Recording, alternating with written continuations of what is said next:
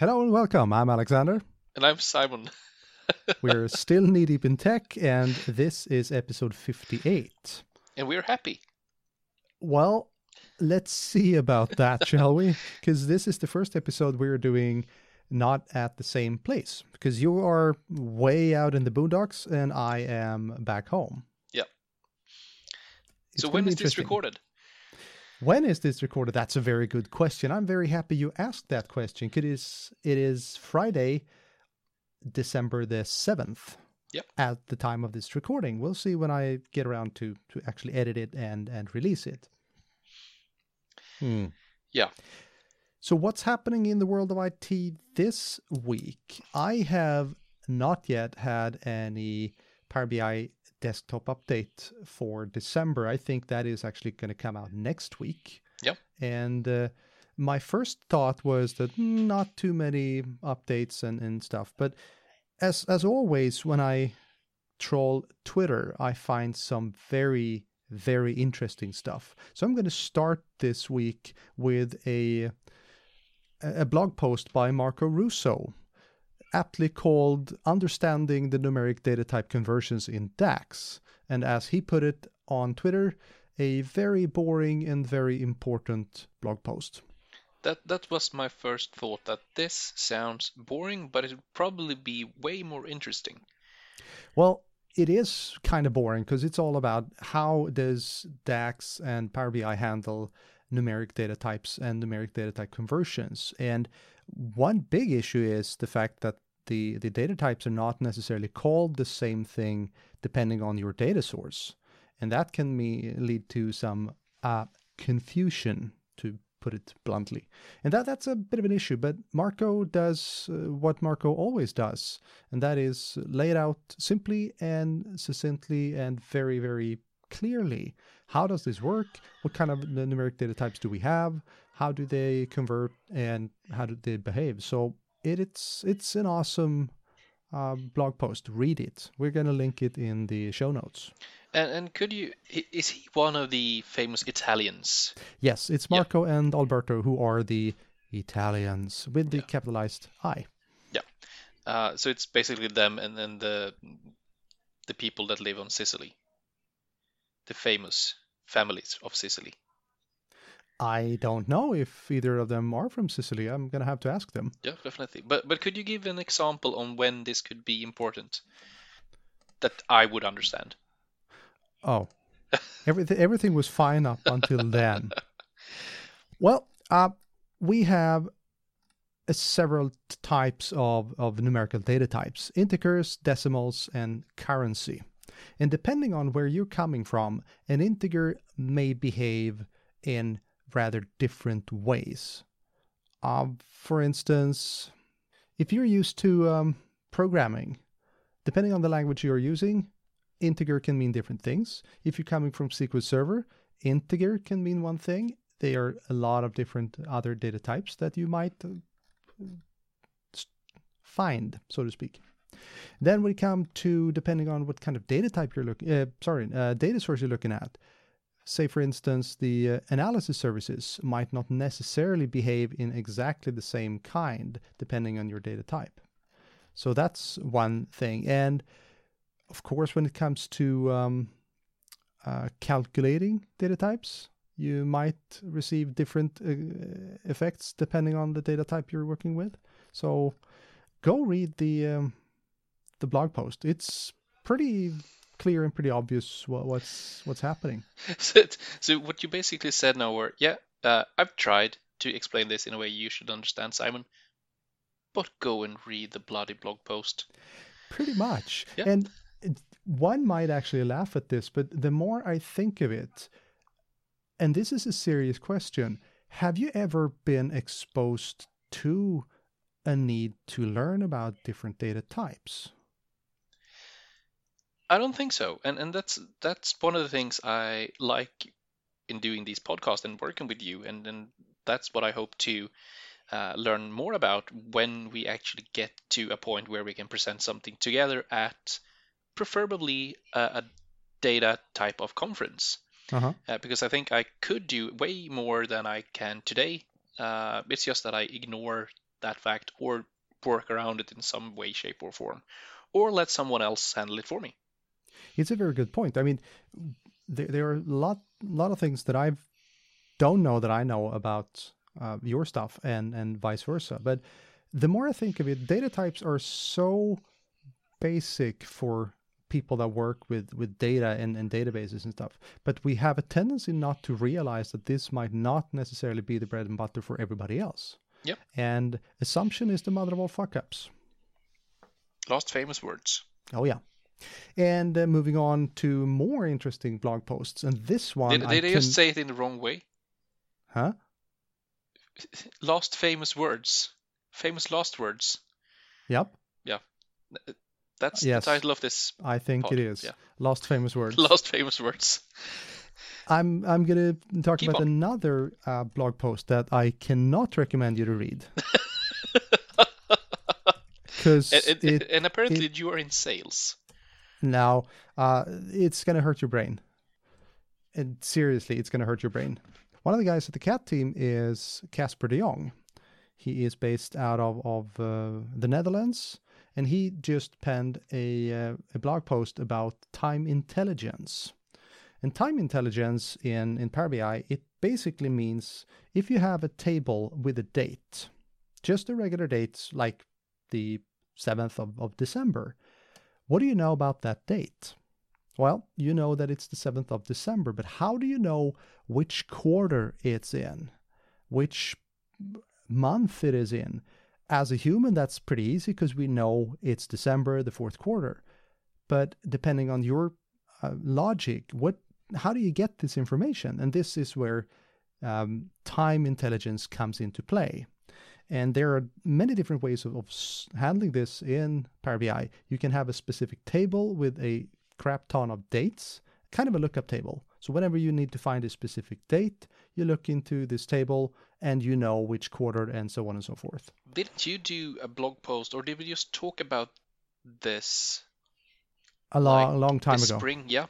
Yeah, that's true. That was before Power BI had kind of its built-in data intelligence, which is great, but not necessarily good enough for all kinds of things. So there are a multitude of ways to do more or less complex date calculations, and most of the time you need to do some DAX. But what Casper is showing, and this was a pattern created by a guy called Greg Galloway, which is insanely skilled at doing these kind of things, is that you can do time intelligence with just the data model. You don't necessarily need to program anything in DAX. And this, it's beautiful, but how he came up with this completely blows my mind. So don't go read this blog post, Simon. You will not understand. Thank you, but others may understand it and should read it. Absolutely. Yeah. Of course, Patrick LeBlanc, aka Wasabi Mustard Sauce, just put up a. Did he change his Twitter handle to that? I don't think he did. No, but he has a tendency to. He should, but he always uses hashtag Wasabi Mustard Sauce. He just put up a new Guy in the Cube video on paginated reports and how to set data source, data sets, and parameters. Paginated reports is how to run SQL Server reporting services reports within Power BI.com. That's a new feature that was only available to the Power BI report server earlier, but now you can run it in the portal as well. Sounds good. It is absolutely awesome. Yep. And I think it's time for you to say something. I don't know where to start. It's been a great week. I'm so happy that we didn't record the podcast yesterday. So let's start with that. I'm kind of likewise. We were this close to recording yesterday, but we decided, no, we don't have the time. Let's do it remotely. And then we went to bed, and when we woke up and pretty much everything had happened. Sort of, kind of. Joe Belfiore, or let's start from the actual beginning. 4 days ago, Windows Central published an article with the following headline: Microsoft is building a Chromium-powered web browser that will replace Edge on Windows 10. And there were a number of different articles from other sources following on this, and my first feeling was that yeah, sure. And I based that pretty much on two things. First of all, that some of these articles said Chrome, not Chromium, which is a huge difference. Mm-hmm. And the other thing was that I had a throwback Thursday moment.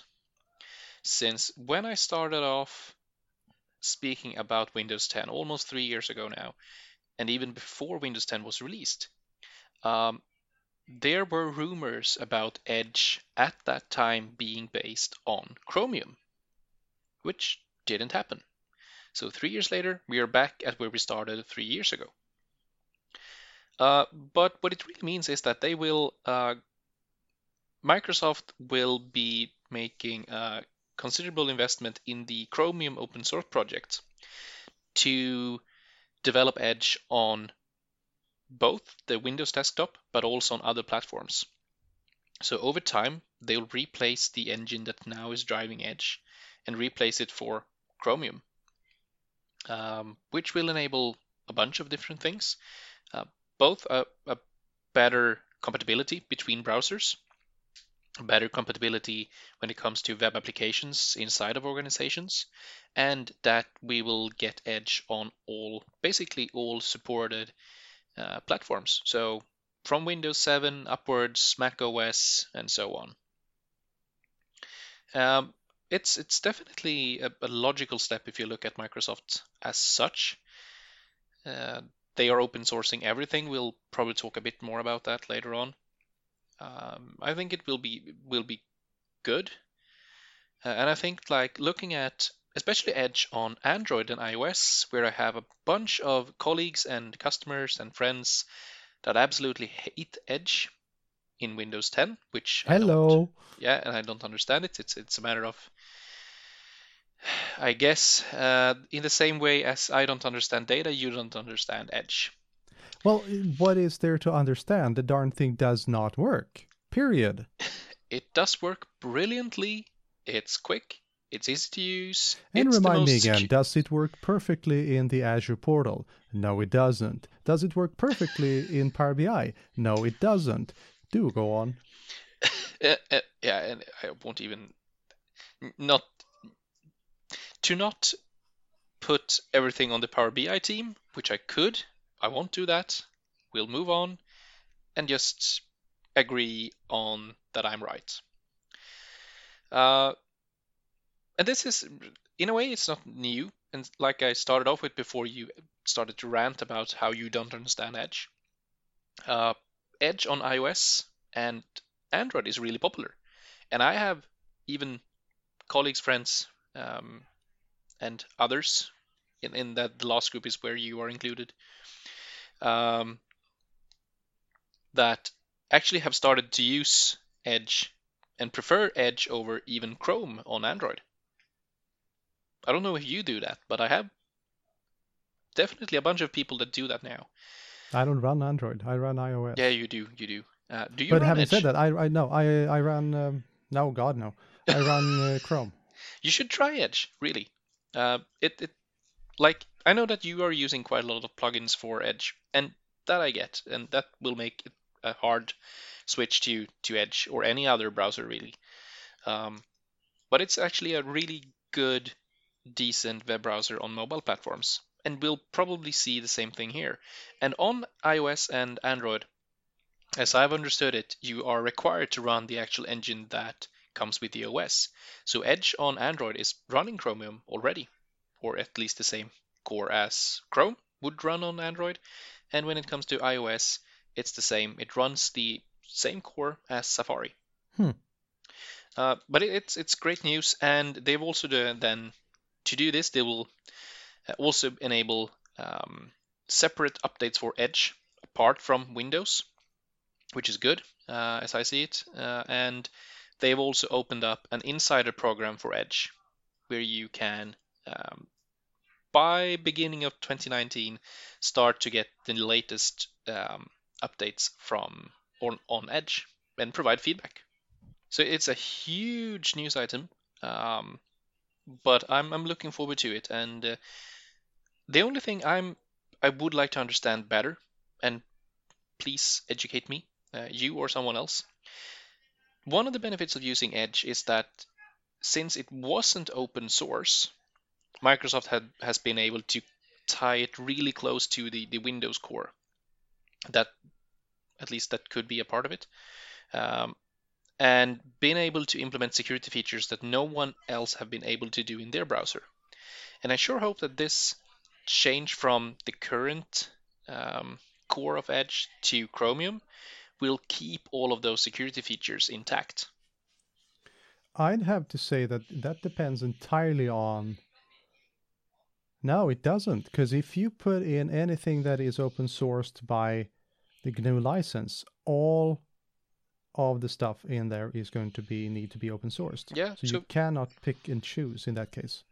And then that will be interesting because that has been one of the selling points for using Edge on Windows. Yeah, and that I get completely. The whole sandboxing experience. Yeah, exactly. So maybe, do you remember just a couple of episodes back, we had a discussion about the sandbox and the viability of exporting this feature to another browser? Yeah.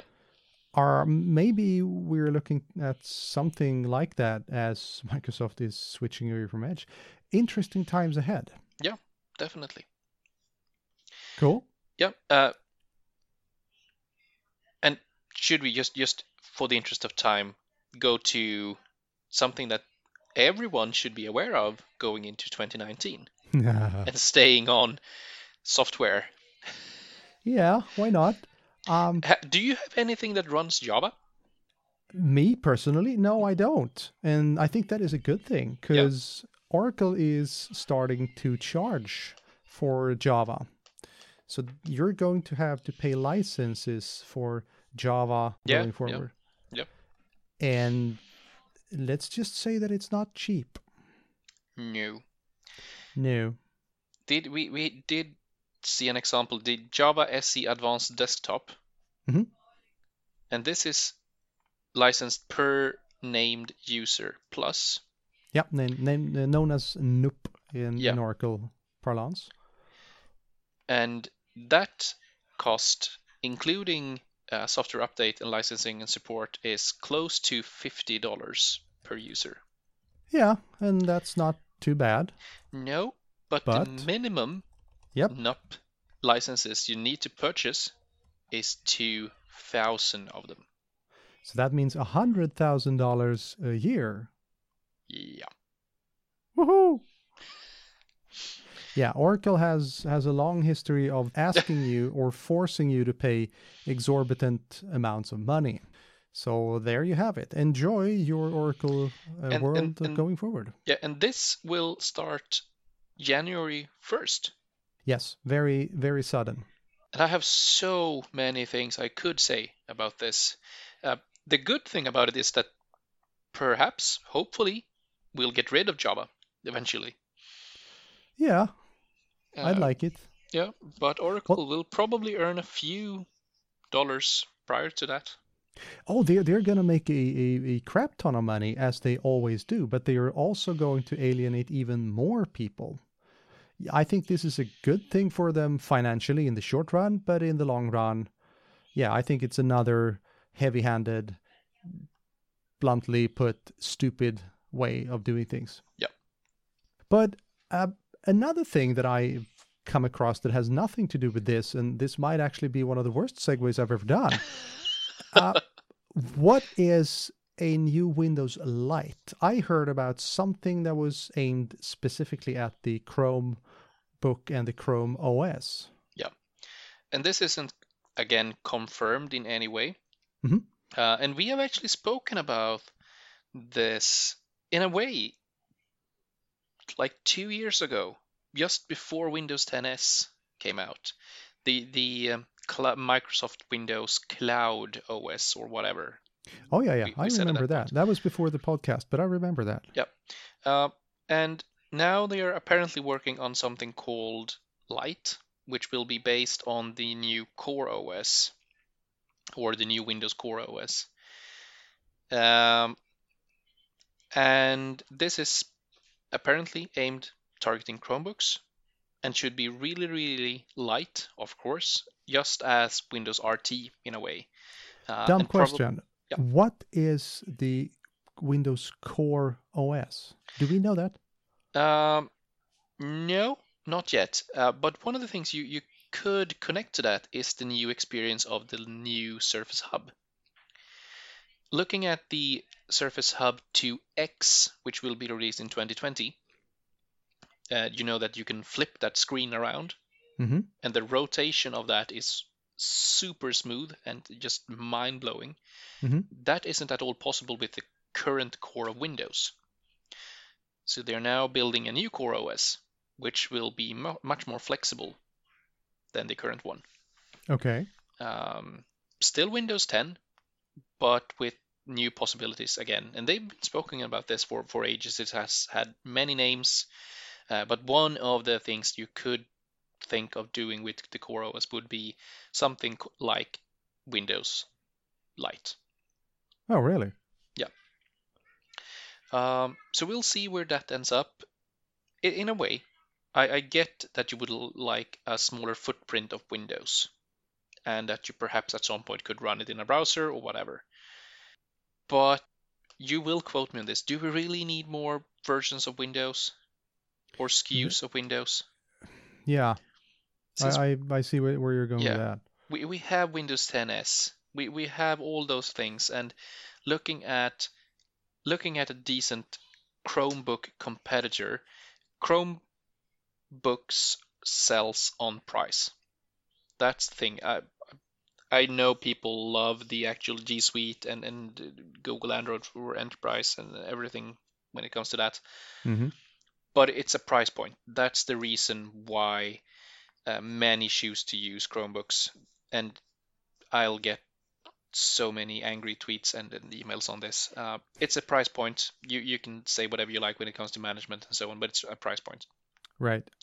And looking at, for example, the Surface Go, which is a premium device running full Windows with Windows Hello, everything, and it's in the same price range as the more expensive Chromebooks. Really? Yeah, What's the price of a normal Chromebook?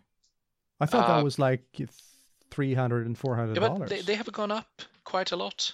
But I would say like, somewhere around $300 or $400. And the smallest Surface Go is $400, excluding the keyboard, so it's a bit more expensive.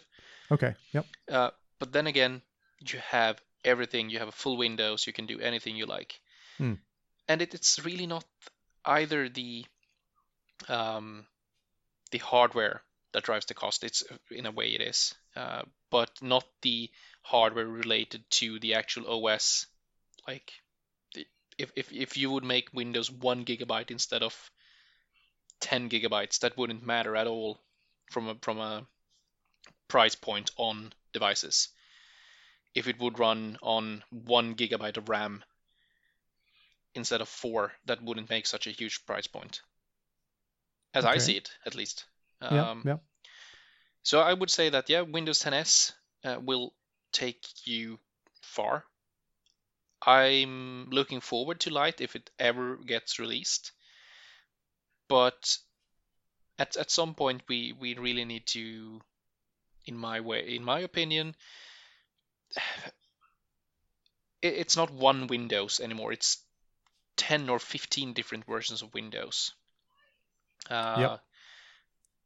And I, for one, see that if we can get back to one Windows that are adaptive, that would make a huge difference. That's a good point. Yeah. Okay. This was a semi-rant, I guess, but yeah, they are talking about it. This is from Brad Sams, the famous Surface Book. Oh, that was a horrible way of saying it. The Surface Book you talked about last episode, Under the Surface or whatever it was called. Mm-hmm. It's the same guy. All right. At Petri. You said something pretty interesting. You said that the Surface 2X is due to be released 2020, Yeah. correct? Yeah. What's going to come out 2019? Surface Hub 2S, aimed at Q2 2019. Okay, is that the same hardware, or should I say, is that the same shell as the one that we have today, or is okay? It's the same shell, but it's the new awesome hardware platform, and they will probably be, or they will be upgradable. So you will be able to run the newer OS when it's released, but this is a good way for organizations that already have made an investment in Surface Hub and would like to continue that without getting two different experiences to move up.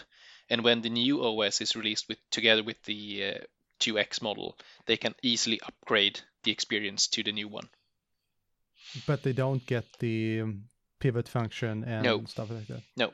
So I get the feeling that the 2S is just a stopgap to get something out, so you don't have a huge gap between. Well, you can't buy the Surface Hub today because it's out. It's out of stock everywhere, and waiting more than a year would be disastrous. So, how can I buy a 2S without getting the feeling that this is just a slightly refurbished Surface with maybe slightly upgraded? But in my view, you won't get that. You will get a great experience from the software. That's good as it is already, but you will get a much sleeker device with a higher resolution screen, new cameras. Everything will be top notch. Yep, and hopefully at a better price point. You're looking at that kind of discussion with clients, I suppose. No, since it's upgradable, and I know. But it doesn't matter. It's like the discussion of an iPhone X versus an iPhone 8. Yeah. The difference in hardware is not that great. It's the exact same software, but a lot of people looked at the 8 and said, oh, this is a dead end now. There's no point in buying this. And I think that a lot of people are going to look at the Surface 2S and think, well, this is a dead end. I don't want to pay a premium for this dead end. And while that might not necessarily be the actual case, I think that's a kind of story that we're going to hear a lot. But I don't understand what you mean by dead end, since it's upgradable to the newest. The 2X will be the exact same hardware as the 2S. No, it's not going to be the same shell, correct? Not the same Windows OS, no.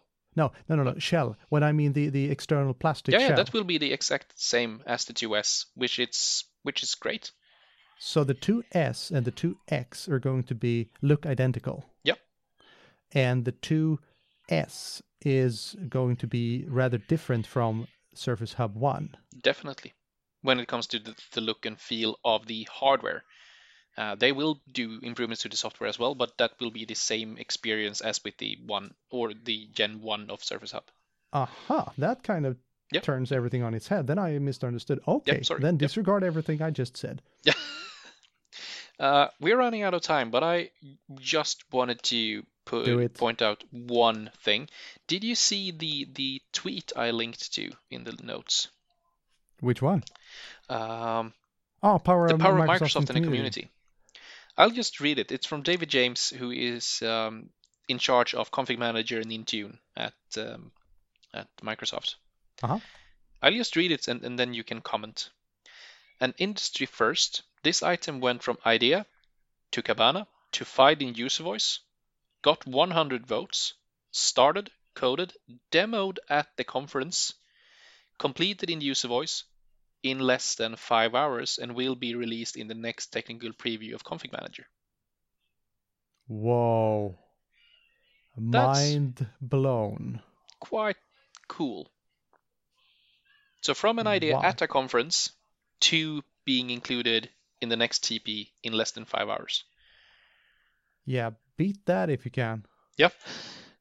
Holy cow. Yeah. That's amazing. Yeah. That product group is just amazing, and I'm so happy to be, at least in a way, a part of it. Sure. Yeah. And on that bombshell, I think it's definitely time to end the show. And thank you very much for listening. We'll be back hopefully next week. Take care. Yeah. Bye. Bye.